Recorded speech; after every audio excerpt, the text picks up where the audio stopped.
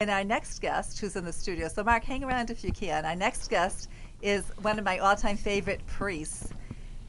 He is an associate pastor at the Church of St. Mary in Lake Forest. And when you talk about that, about conversion stories, I always think, Father Mike, do you remember? Do you remember when you told us your conversion story a few years back? Oh, sure, yeah. Yes.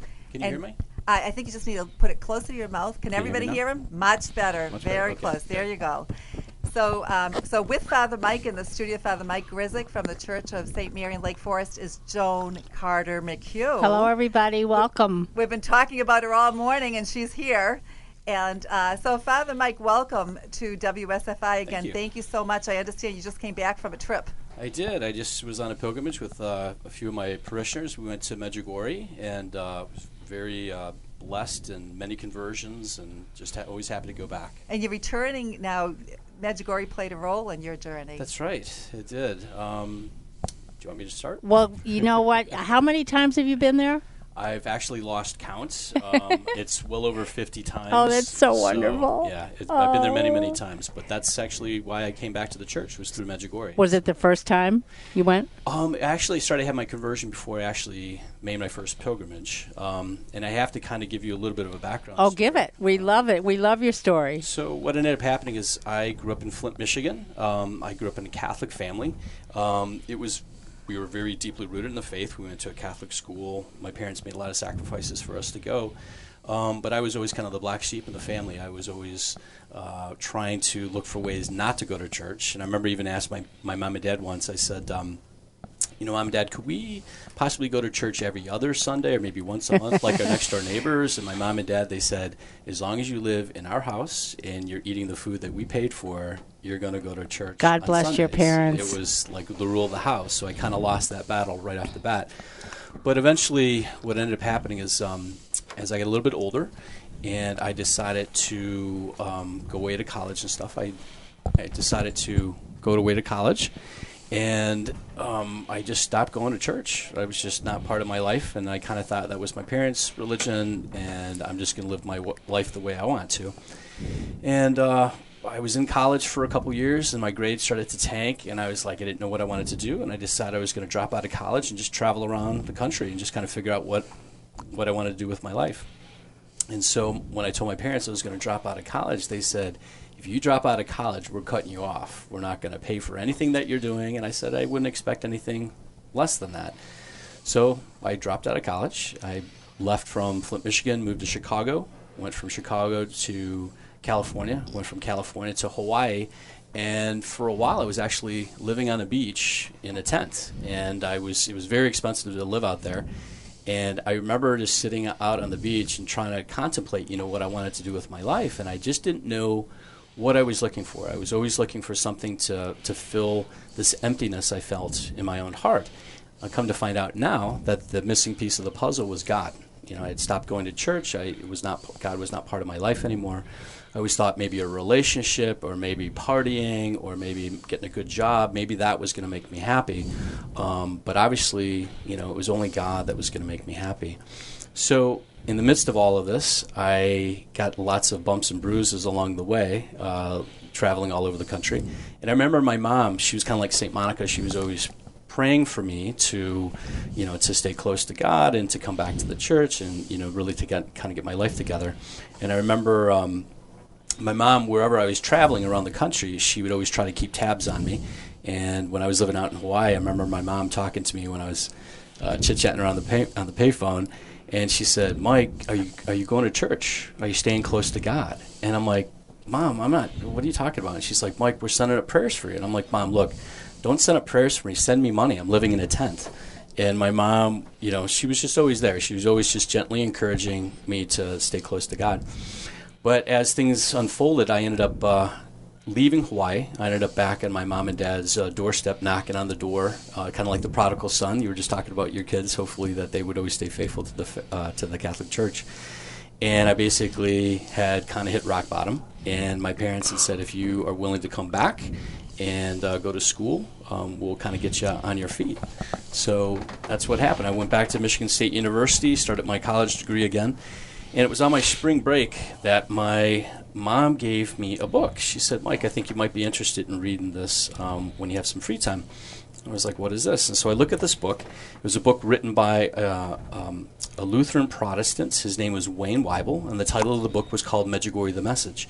And on the title of the book, it had a picture of the Virgin Mary, and the words said this. It said, on June 24th, 1981, allegedly 6 teenagers from the country Yugoslavia said that they saw an apparition of the Blessed Virgin Mary, and according to them, she's been appearing every day since. And when I read that front cover of the book, all of a sudden I was brought back to when I was a little boy watching a movie about Our Lady of Fatima, when the 3 shepherd children saw an apparition of our Blessed Mother. And I asked my mom, I said, is this kind of like what happened to those kids over in that place called Fatima?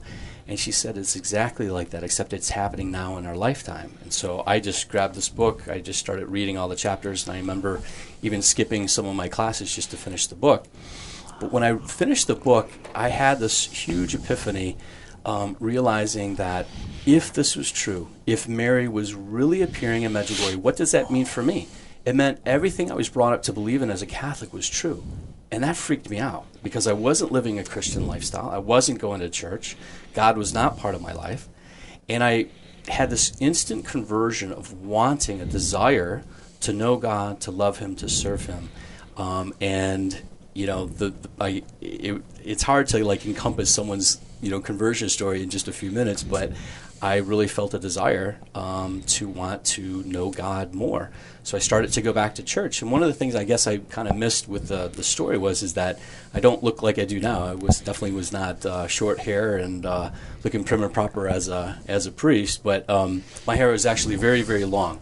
It was all the way down my back. My ears were pierced, and so I definitely was not looking like priest material at all. And I wasn't, when I went through this conversion of going back to church again, I wasn't thinking about priesthood at all. That wasn't anything on my mind. I was just thinking about getting to know God more. So I made a commitment from that point to go to church every single Sunday. And I worked around my work schedule. I did everything. I made that top priority. And in this book that Wayne Weibel had written, he talks about how Our Lady was calling us back not only to Mass, but to confession, to praying the Rosary, to fasting, to praying more. And I thought, I'm definitely not going to pray the Rosary. That's not my prayer. I'm not going to do that. In confession, I've got nothing to confess. I haven't murdered anybody. I haven't stolen anything. But the closer I came to the Lord, the more I spent time in prayer, the more I would go to church, the Lord started to give me more and more grace. And I started to realize in my own heart, God was giving me the ability to see my soul as God sees my soul. And then I was like, I've got a lot to confess. So I made my first confession after probably almost 20 years.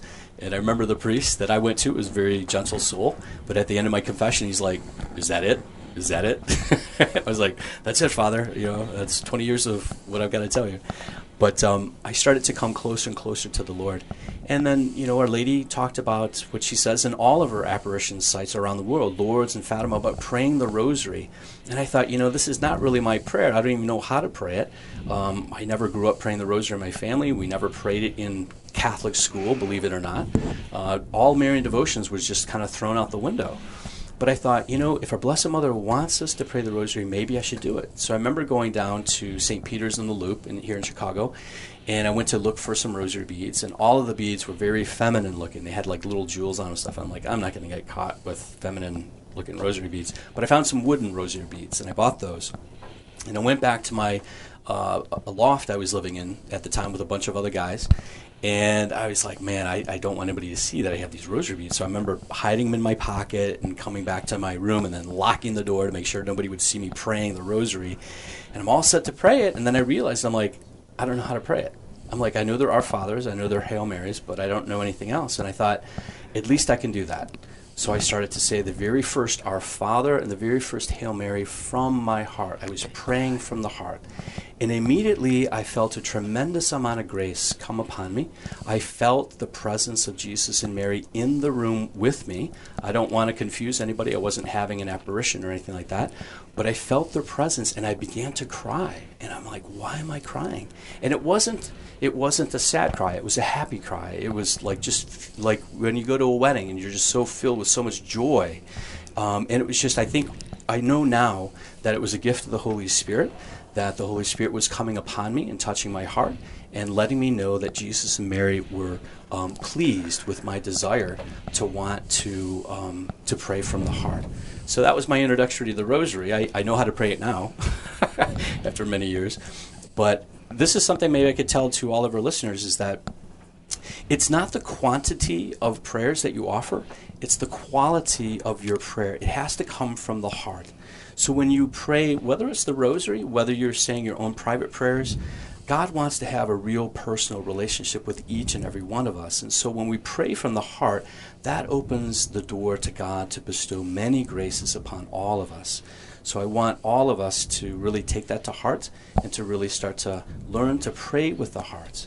We could say 1,000 Our Fathers, we could say 1,000 Hail Marys, but it will never be as important as saying one Our Father or one Hail Mary prayed from the heart. That's what's so important. And for those of you who are just tuning in, you're listening to the voice of Father Michael Gryzik. He's from the Church of St. Mary in Lake Forest. And interviewing him, we have a great group here in the studio. I just posted that picture on Facebook, Father. Oh, great. Yeah, we have Joan McHugh and Mark Curran. So if you're just tuning in, it's the first day of the Share-a-thon at WSFI. We want to hear from you. Let us know you're out there and that you loved hearing Father Michael Gryzik's testimony. I want to hear more. It brought me to tears here, sitting here. He's such a powerful witness to the goodness and love of our Lord.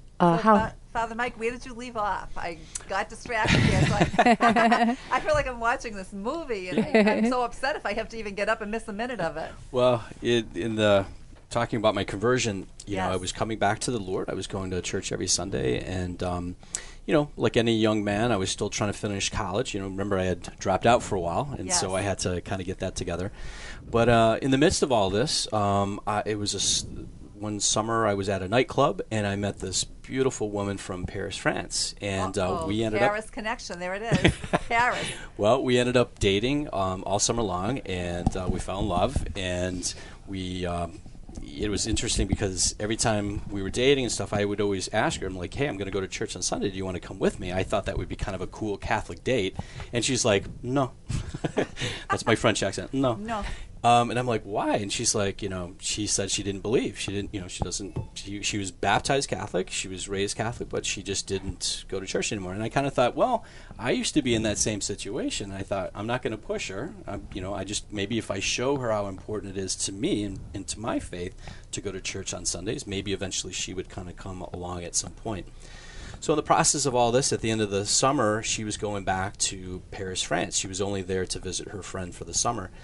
And so I kind of thought that was the last time I'm ever going to see her. You know, I don't have enough money to travel over to Europe. So I ended up thinking that was the last time I was going to, you know, have to say my goodbyes and everything. But we kept writing to each other. And this is before the age of internet, before the age of Skype, FaceTime, all that stuff. So we would have to call each other back and forth. And it was very expensive. If you remember picking up the landline phone and having to call to Europe, it's like $1 to $2 a minute. So it was very expensive, but we kept the relationship going.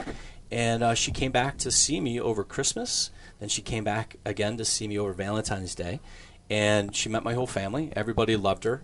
And then she was going to come back again over Easter. And I said, well, hold on. You've already been here twice. How about I fly out to see you when I finish college, and then we'll travel all around Europe together. She was already invited to be part of my sister's wedding that summer, way back in 1993. And so we had it all planned out. So as I'm mapping out my whole journey to travel over to Europe, I kind of started to think about it. I'm like, you know, if I'm going to be in Paris, you know, it's only going to be one more flight to get down to the former Yugoslavia. And I thought, why not just take this extra trip and I can go to Medjugorje? I had always had a desire to go, to be there, to be part of the events, to maybe even meet one of the visionaries and just to talk to them and say, what does Mary look like? Tell me. And so I had this great desire. And all of a sudden, I just felt like I was being drawn to go to Medjugorje like a magnet. So in the midst of all this, I made the decision, I'm going to make this trip to Europe. I'm going to meet my girlfriend's family, but I'm also going to go to Medjugorje. So my original trip of being only over there for a week to 2 weeks turned into like 3 months. It just like expanded to this massive trip. So I'm getting ready to fly over to Europe, and my girlfriend knew about me going down to Medjugorje. My parents knew about it, but at that time, the Bosnian Civil War was raging. And so my parents tried to talk me out of going to Medjugorje. My girlfriend and her family tried to talk me out of going, but I was like, I really feel like God wants me to go. I think I'm going to be okay. Now, I wasn't going with a pilgrimage group. I was planning on traveling by myself. I had a backpack, a tent, a sleeping bag. I packed my backpack with tuna and like a little compass and stuff in case, because I thought I was just going to walk to Medjugorje, as naive as I was.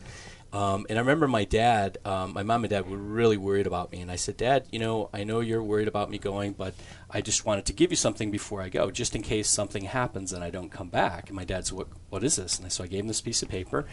And he's reading it, and he's like, what is this? And I said, well, it's a life insurance policy, so just in case I don't come back.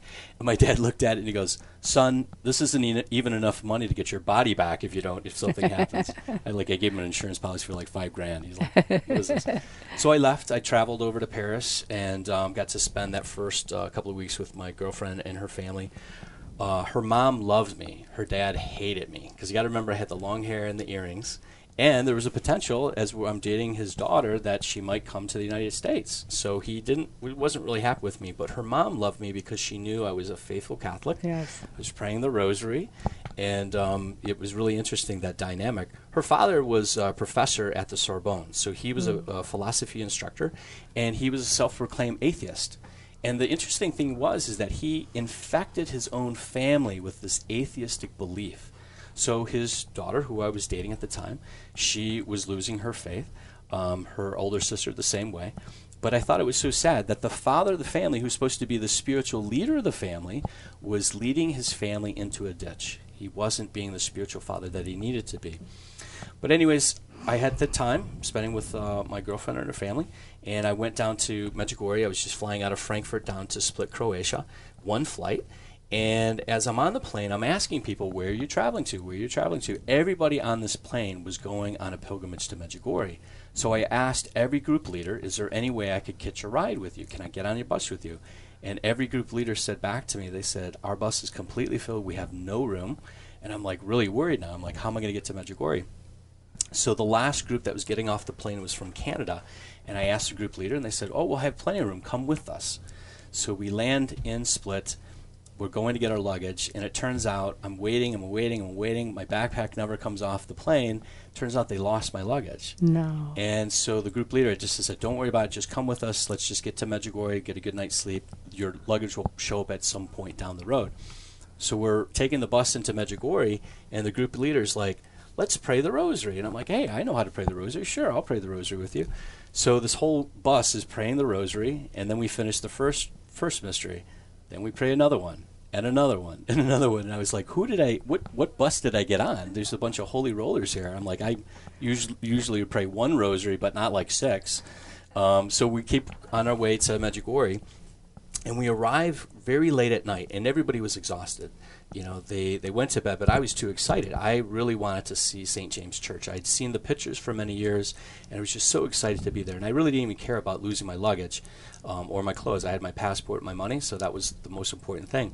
So I ran down to the church, and I ran around the outside of it, and they would turn off the electricity at night. It was twofold. One was to save energy, because during the war, but two, because they were in the midst of a civil war, they didn't want to illuminate the village. They didn't want to have anybody coming in with aircraft and bombing the village as well. So all of the stars were out at night. It was absolutely gorgeous. But I didn't know exactly the location of where the mountains were at. I knew that there was a mountain called Mount Kruševec, which is called Cross Mountain, but I wasn't sure where it was at because everything was dark out.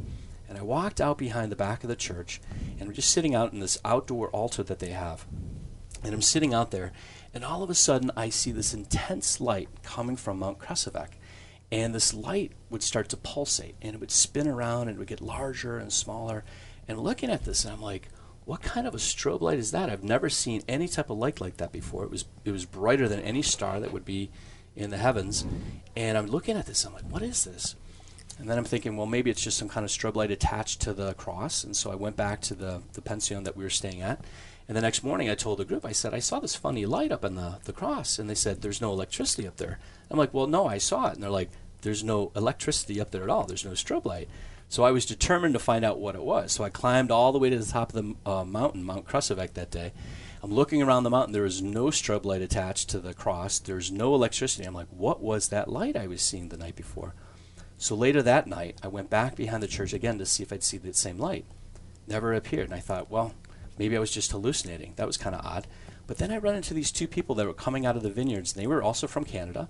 And the three of us met. And they said, what are you doing out behind the church so late at night? And I said, well, you're not going to believe this, but I saw this intense light coming from Mount Krušovec last night. And that's why I came out to see if I'd see it again. And they looked at each other, and they looked at me, and they said, we saw that same light. That's why we came out to see if we'd see it again. So we started to describe what it was that we saw the night before. And as we were describing it to each other, all of a sudden the light appeared again. And it started to rotate and spin around and pulsate and get larger and bigger, and colors are shooting out from behind it. And all of us realized for sure that we were seeing a miracle. And I remember the woman that was with us, she just started to weep. She's like, God brought us together to confirm that we were seeing this miracle together. And it was absolutely stunning.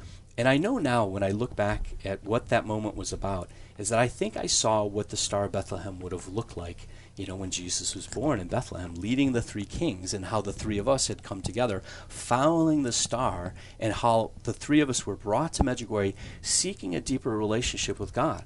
So we were like the three wise men being brought by the Star of Bethlehem to Medjugorje to fall in love with Our Lady and a deeper relationship with our Lord. So in the midst of all of this pilgrimage going on, remember, I lost my backpack. I had no clothes. So the group I was with, they gave me T-shirts to wear.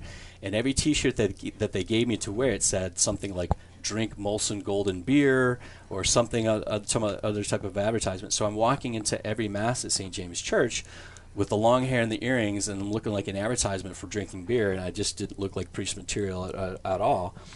But every time I went to Mass, it was like the Holy Spirit was just coming down on us, and everybody was singing to the top of their lungs.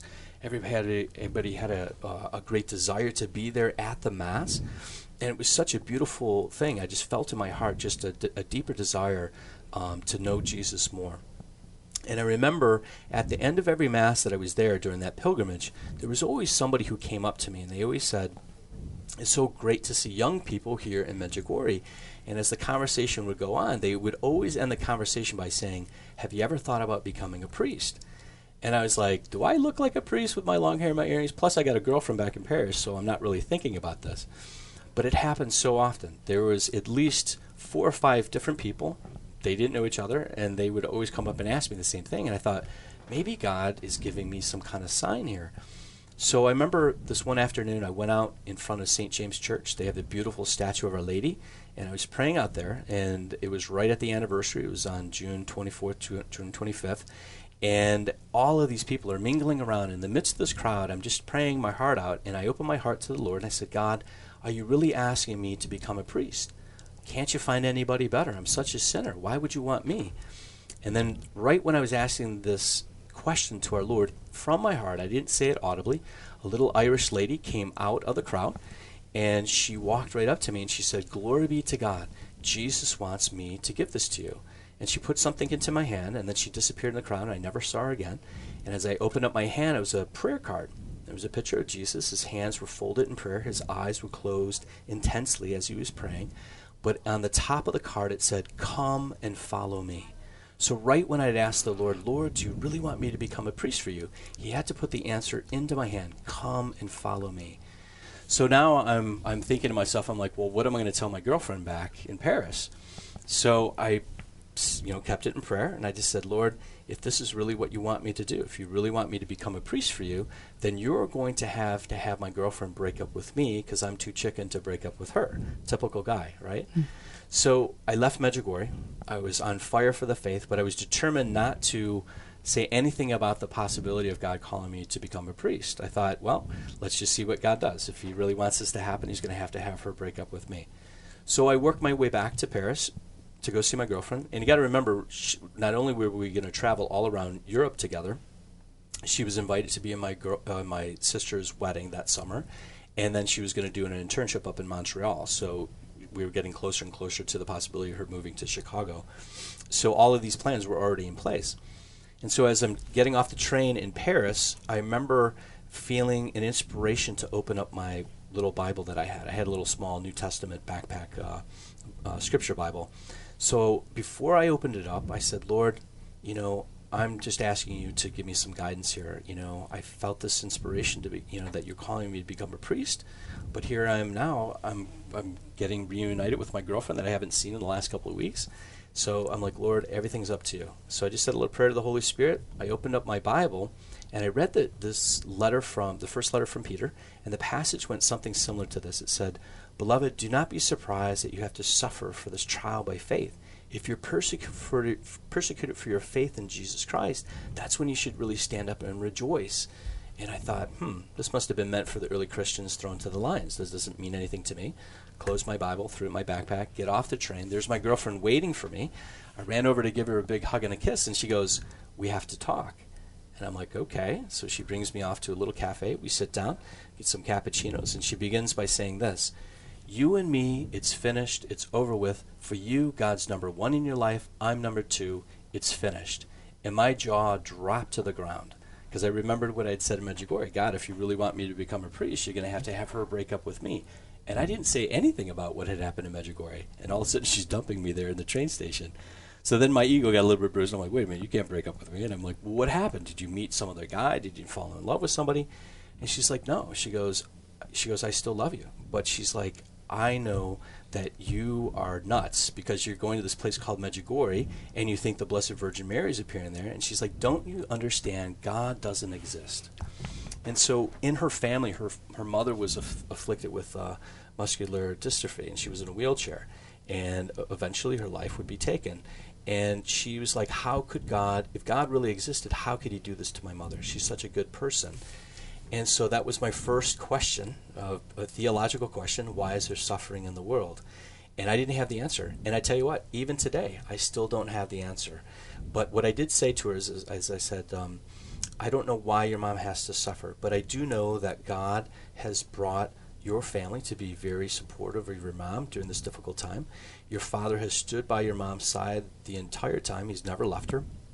So many couples, if they are faced with a terminal illness, they would run. They would just divorce their spouse and run away because they couldn't handle it. And I said, your father has stood by your mom's side all this time. I said, that's a blessing by God as well. Well, it didn't really make too much of an impact on her. And that was the last I ever talked to her. She went her way and I went my way. And I realized that the Lord was calling me on this new path to become a priest. So I came back to the United States and had to explain to my family why my ex-girlfriend was not there at the wedding and stuff like that. But I was on fire for the faith. Medjugorje it's almost like it jump-started my dead spiritual battery inside my heart.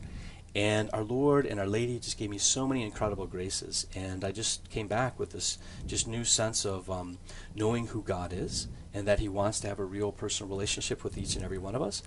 But I lost my girlfriend, but I gained a deeper love of our Blessed Mother. And Mary she's had her mantle over me for many, many years and leading me through many different trials and tribulations over the years. But I was ordained just 2 years ago in 2015 for the Archdiocese of Chicago. And I just feel like my entire life, I want to give it to Jesus Christ. I want to give it to his church. And our Blessed Mother has her mantle wrapped around me, and she's leading me always closer each and every day to her Son, Jesus Christ. I hesitate to even talk. I don't want to interrupt you. I'm so touched by your story, but I can't even imagine the joy of your parents. What was their reaction? That's funny. Well, when I came back from Medjugorje and I told my mom and dad what had happened with my girlfriend dumping me, and then I said, I've got something else to tell you. I said, I think God's calling me to become a priest. I said, do you think I'm crazy? Now, you got to remember, I still got the long hair and the earrings. My mom and dad kind of gulped a little bit. My mom said, no, we don't think you're crazy. If this is really what you want to do, we'll help you to go to school or whatever it needs to be. But then my mom stops and she goes, but Michael, I just want to make sure that you want to become a priest because you think I want you to become a priest. And I looked at my mom and I just started laughing. I said, Mom, have I ever done anything you've wanted me to do in my life? Have I ever made my bed or have I ever done my chores? I've never done anything you've asked me to do. I said, this is obviously, calling from God. So my mom and dad, I was blessed to have them both there with me on the day of my ordination. It was a real blessing for me. My mom recently passed away. She just passed away this past December 19th. And so that that was hard to let my mom go, but the Lord gave me a special blessing. I was able to be with my mom when she was in the final days of her life. I was able to anoint her, to give her the anointing of the sick, and to be with her in those final moments. I prayed the Chaplet of Divine Mercy next to her bedside, and I told my mom, I said, "Mom, I want to celebrate Mass for you now, that you have a holy entrance into heaven." And my mom, at that time, she wasn't able to speak. She was really out of it. She was on morphine and everything. And, when I told her I was going to celebrate this Mass for her, for this holy entrance for her to come into heaven, a tear came out of her eye. And even though she wasn't able to speak, it was her way of saying goodbye to me. So I celebrated the Mass. And right at the consecration, the Lord took her home. It was the most beautiful and peaceful death. It was really beautiful. So, sorry to get emotional, but it was a peaceful, peaceful death. And so for your listeners, maybe I could just encourage you that if you have a loved one who's sick or maybe in hospice care, to really pray for them to have the grace to have a holy and peaceful death.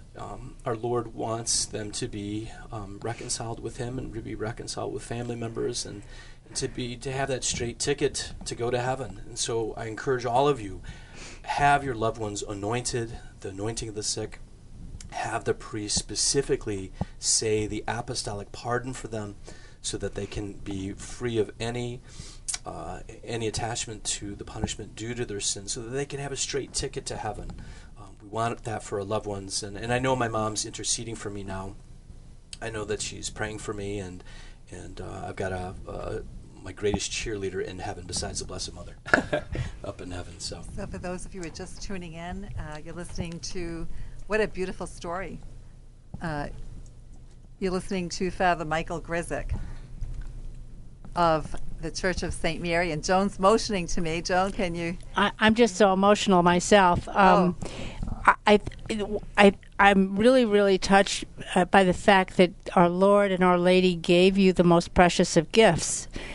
Your mom, they gave you the ability to say Mass when she was dying, and you helped launch her into their arms. Mm-hmm. And what a joy! What a gift for being on earth to do that. And she was praying for him. Didn't you say, Father Michael, that your mom said she was praying for you? Right. Way back when. So it's like she brought you back to life. Right. And then you were having the chance now to return the favor, if you will. Absolutely. It was just very interesting, and I know my mom is still praying for me. I know she's still interceding for me, and asking the Lord to give me extra graces to continue to be a good and holy priest. And I'd ask your listeners to say a little prayer for me too, just to continue to always be faithful to our Lord in the mission that He's called me to be as well as a priest. And so this is Father Michael Gryzik from the Church of St. Mary in Lake Forest, and you probably turned on the radio, and it's not your regularly scheduled programming at all. You are at the WSFI 88.5 FM Share-a-thon. So we're in day one. We're running a little bit behind in our donations, but I have great faith that it's never over till it's over. So could you please pick up the phone and call 224-206-8455, 224-206-8455, or donate online at WSFI Radio. You can do either WSFIRadio.org or WSFI Catholic Radio. And I just want to thank, we did receive a donation online when Sheriff Curran was here. We received a donation of $200, and we're so grateful. It's been very quiet today. But, as I said, maybe Father Michael can say a prayer for us that God will provide to keep this great programming on the air. Joan, do you want to share with us what our donors, now, for example, she donated $200, so guess what she's going to get? She's going to get the CDs of our Healing the Whole Person conference. Which was fabulous. I mean, we had Kyle Clement, who spent 15 years training priests to be exorcists.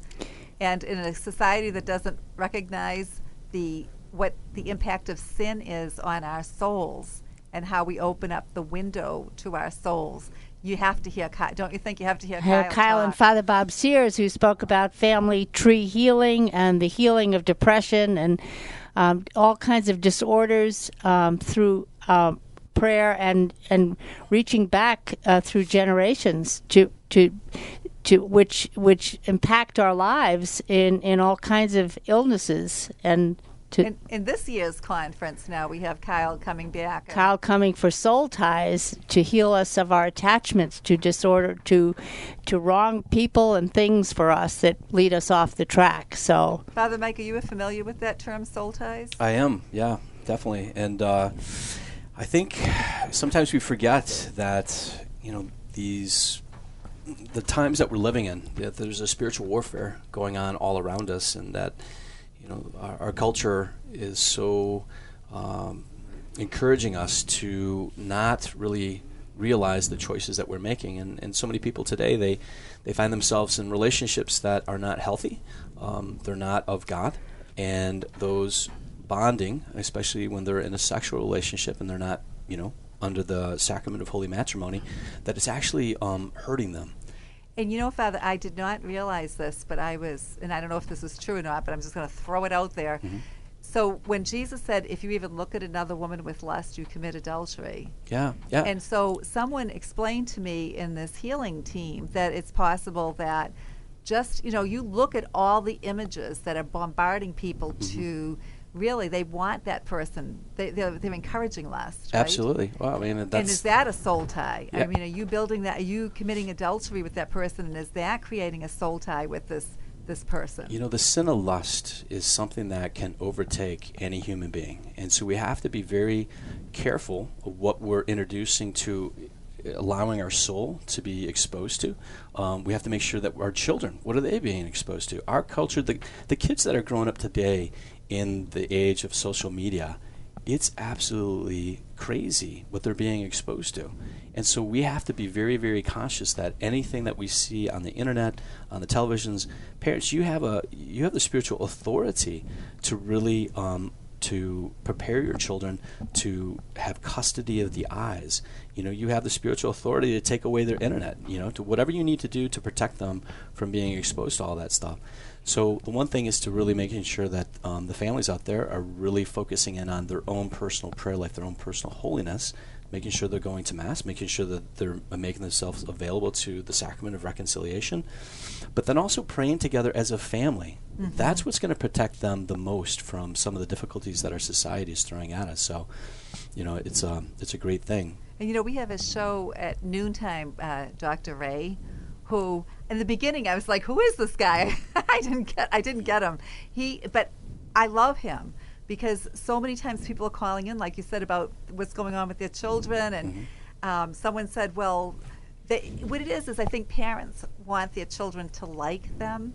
Sure. And they're afraid, like you used the word authority. Right. But they're afraid to take that authority over their child. Like the child, like, who are you to take my phone away? Well, who are you to tell me what I... Let me just say this, for all the people that are listening out there, the vocation to marriage, what is that all about? It's to die to yourself, to die to your wants, to die to your needs, die to your desires, to give everything you can to your spouse to help them get to heaven.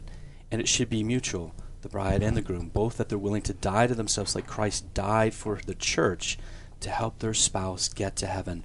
But when you bring in children, when God gives you the great gift of life, and you have that family now you are also have the vocation of being a mother, the vocation of being a father. Now you have to die to your own wants and desires to get your children into heaven. And if you think by being their friend is going to help them get to heaven, you're sadly mistaken. You want to lead them to Christ. You want to make sure that you're instilling in them a desire to want to have a real personal relationship with Jesus Christ. You have to pray together as a family. And just saying grace before meals doesn't count. Mm-hmm. You have to pray together as a family, and most importantly, to pray together on Sundays going to Mass. Sometimes in today's age, we have a lot of families who are like, well, we have soccer practice, we have this going on, our child's involved in all these other different events, we can't make it to church on Sunday. You've got to make it a priority. Because they're making a choice right there, aren't they? Absolutely. What's the message that they're sending, Father? Right. If you're saying that their sports are more important than God, you're already introducing your children to idolatry. Idolatry. You have to be careful. You really have to focus in on what is your vocation. Your vocation is to get your kids into heaven. Father, what would be a simple way to pray as a family? I mean, it's so, I don't know that a lot of families do that. And what would you recommend to pray as a family? To gather together and... I think the time-old tradition of praying the rosary as a family is awesome. But you have to tell your kids, what is this about? You know, when you pray the rosary, you're meditating on the lives of Jesus and Mary. You're looking into the mystery, and it's not just a repetitious prayer. You have to place yourself in the mystery. So, for instance, when you start to pray the mystery of the joyful mystery of Jesus' nativity, the birth of Jesus in Bethlehem, place yourself in Bethlehem. Place yourself in that cave where Jesus was born. See Mary wrapping Jesus and placing Jesus in your arms as you're praying those Hail Marys. You have to place yourself in the mystery, in the sorrowful mysteries. Place yourself at the foot of the cross when Jesus is being nailed to the cross and dying for, shedding his own blood and forgiveness of our sins. Place yourself at the foot of the cross, consoling Jesus' own mother, the Blessed Virgin Mary. Say prayers to encourage Jesus to be faithful even to the bitter end. So you have to place yourself in the mystery. That's one way. Another way would be maybe to read just a short passage out of Scripture. And then as a family, talk about what does that mean to you. Talk about your faith. Moms and dads, you have to be the spiritual leaders of your family. And I got to tell you, when a father goes through a conversion, when the father turns towards our Lord, the whole family will follow him. Usually, if you go to any daily mass, the highest percentage of people are usually women, right? Mm-hmm. But when a man decides, I'm going to follow Christ, I want Jesus Christ to be my Lord and Savior, and I'm going to follow him, the whole family will follow him. So all the fathers, if you're listening out here right now, you have to be bold, you have to be courageous, and you have to stand up for Christ. Real men love Jesus. And you see so many men, Father, with the men's groups. We do Men of Christ radio. Are you familiar with Men of Christ in Milwaukee? He is, yeah. Awesome, yeah. Awesome group. And I've watched it grow from 2000, I think it's 2007, up until now. I think men sometimes feel like, well, I'm going to let the women take care of the prayers. I'll just be the moneymaker, and I'm going to take care of the family that way. It's like, no, it's more important than making money is leading your family to Christ. And I think, the men's group up in Milwaukee and how successful that's been, bringing men together to say, hey, I don't have to be embarrassed to pray. I don't have to say I'm in love with Christ. That's the most important thing for each and every human being on this earth. But to come together with a bunch of guys and to really pray together, that's a powerhouse. Last night we pre-recorded. We didn't air it yet, but we did it. We have a pastor roundtable that our listeners are familiar with. And then we now do a deacons roundtable. So we did the first one last night. But what really touched me, there was the vicar of the deacons that came up, and Greg Webster, who's the deacon from St. Raphael's. The deacon from Victory Lakes was here, and the deacon from St. Mary of the Annunciation. So 4 guys were there. But what unfolded in this roundtable was this beautiful camaraderie that I haven't seen in a long time. It was like these deacons it's so wonderful to see men together. Like girls, we have sisters and we clown around and we have that sisterly friendship. But to see this beautiful spirituality-based friendship, Father, of these men that came together, I was thanking God all the way home that I had a chance to. There's something beautiful about these men banding together the way they would in sport, but they're doing it around our Lord and the Catholic faith. Absolutely. It's beautiful. As you were talking, Father, I couldn't help but see a bumper sticker, Real Men Love Jesus. That's right, Real Men love Wouldn't that Jesus. be great? I've seen that. Have you seen it? I've seen that bumper sticker. Wow. Yeah, It'd be great. Yeah. So you're listening to Joe McHugh and Father Mike Gryzik. We want to hear that phone ring, 224-206-8455, 224-206-8455, or go online, WSFIradio.org. And we're winding down. It's 11:52, Father. Father Jim Nickey, our former spiritual director, is on deck. And the first recording we ever had at WSFI was the Angelus. So if you can hang back, he's going to lead us in the Angelus, and we'll revisit that beautiful time on December 8th that we recorded it. And December 9th was the first time we aired it, which that year actually was the Feast of the Immaculate Conception. Go ahead, Father. So I'm not sure how much you can let me know if I have enough time to share some things with your listeners. You but sure do. You have 6 minutes. Can thank you do it? I can do it. So you can do it. I just wanted to let all your listeners know that, in regards to Medjugorje, they are considered private revelations. Pope Benedict XVI had launched a commission to look into the authenticity of those apparitions. It lasted for 3 years. It was made of different cardinals and bishops and Mariologists. And when Pope Benedict stepped down and Pope Francis took over, that commission, the results and everything was handed to Pope Francis.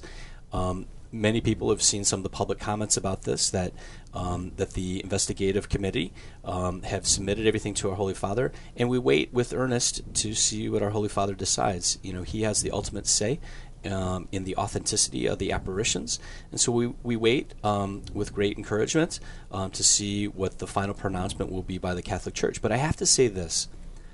I came back to the Catholic Church after leaving it for many years and being lost in a very sinful world because of Medjugorje. I came back because of Our Lady in Medjugorje, and when I made my first pilgrimage there to Medjugorje, it's where I heard God calling me to become a priest, and I stand by that as a priest of Jesus Christ. So I wanted to say that just to let people know that Medjugorje is not an officially approved apparition site. But millions of people have gone there. There's been so many tremendous conversions, including my own, and many vocations have come from Medjugorje. There's over 1,000 men who have become a priest because of their pilgrimage to Medjugorje. Father Joe Noonan, who used to be the vocation director for the Archdiocese of Chicago, he became a priest because of Medjugorje. I myself became a priest because of my experiences at Medjugorje as well. So we wait with great anticipation. But there is tremendous good fruit coming from the events that are unfolding in Medjugorje right now. A friend of my husband's couple went to Medjugorje. She was a great believer from Scranton, and he was a doctor. He did not believe, but he went to support his wife, and it was Christmas. And on Christmas Eve, they were out going to church or coming from church, and they looked up in the sky, and there was Our Lady draped in gold with the infant. Wow. And the husband saw it, and he became, of course, a believer. It was like he ran around to all the taxi cabs and said, "Hey, look in the sky. There's Our Lady. There's Our Lady." Everybody was going nuts. It was beautiful. She came to show us the baby Jesus in gold. Yes, it was beautiful. But again, on Catholic radio, we can't really say that really happened. I know. I'm sorry. She knows. No, and we have so many testimonials like that of people who have had wonderful experiences. Yes. So our reticence is simply that we can't, as a Catholic radio station, we can't say that Medjugorje is for real or that Our Lady really did appear there. Yep, we're waiting for our Holy Father to make a final and definitive we answer. Sure are, but we see a lot of beautiful fruit around us, don't we? Yeah, definitely. And Father, is it Don Calloway? Father Don Calloway is another conversion story through Medjugorje. Yeah, he's hilarious. He was a wild man, huh? Yeah, he was wilder than me. He was wilder than you. That's what we should do. But my hair was longer than his. He got thrown out of Japan. Yeah, I know. They he went was looking in jail. for him. He was in jail. And he was a great story. But again, it was that same thing. He saw the book, I think. The same thing. He saw a book just like you did, and it sort of pulled him in. Yep. And then it became almost an obsession with him. He Absolutely. felt this drawing to Our Lady and to the Catholic faith. Yeah. And now I think he's you mentioned Joe Noonan. I think he's the vocation director for the Marians Marians of the and Immaculate Conception. Exactly. Yeah. So we see a lot of beautiful things coming out, and you certainly are such a blessing. Well, I'm happy to be back so with you much. guys, and I want to encourage all your listeners. We as Catholics, we have to support the Catholic ministry that's out there. If you can donate anything, I mean, how much can you contribute to spreading the Catholic faith? Even if it's only a few dollars, that's going to be looked upon by our Lord with great delight that you're trying to spread the faith. So I want to encourage you, if you can, to definitely try to donate. And if you can, if financially you can't, then say a prayer for this ministry, because we want to continue to support it. We want to continue to reach out souls. We want to win souls for Christ, right? That's what it's all about. And we say WSFI, Winning Souls for the Immaculata. What do you think of Beautiful, that? beautiful. Winning Souls for the Immaculata. So we're winding down, Father. Would you like to give us your priestly blessing? Absolutely. In the name of the Father, the Son, and the Holy Spirit, amen. Heavenly Father, we ask that you pour out your precious blood upon all of the listeners that are listening to this station right now. Lord, we ask that you touch their hearts with the gift of the Holy Spirit and set their hearts on fire with a greater love for you and our Blessed Mother. And through the intercession of Mary, Most Immaculate, we ask that you bless all of our listeners in the name of the Father, the Son, and the Holy Spirit. Amen. Well, that's all the time we have in this hour. You've been listening to Father Mike Gryzik with our own beloved Joan McHugh. We are signing off, but guess what? We have Father Jim Nicky on deck at 12 o'clock.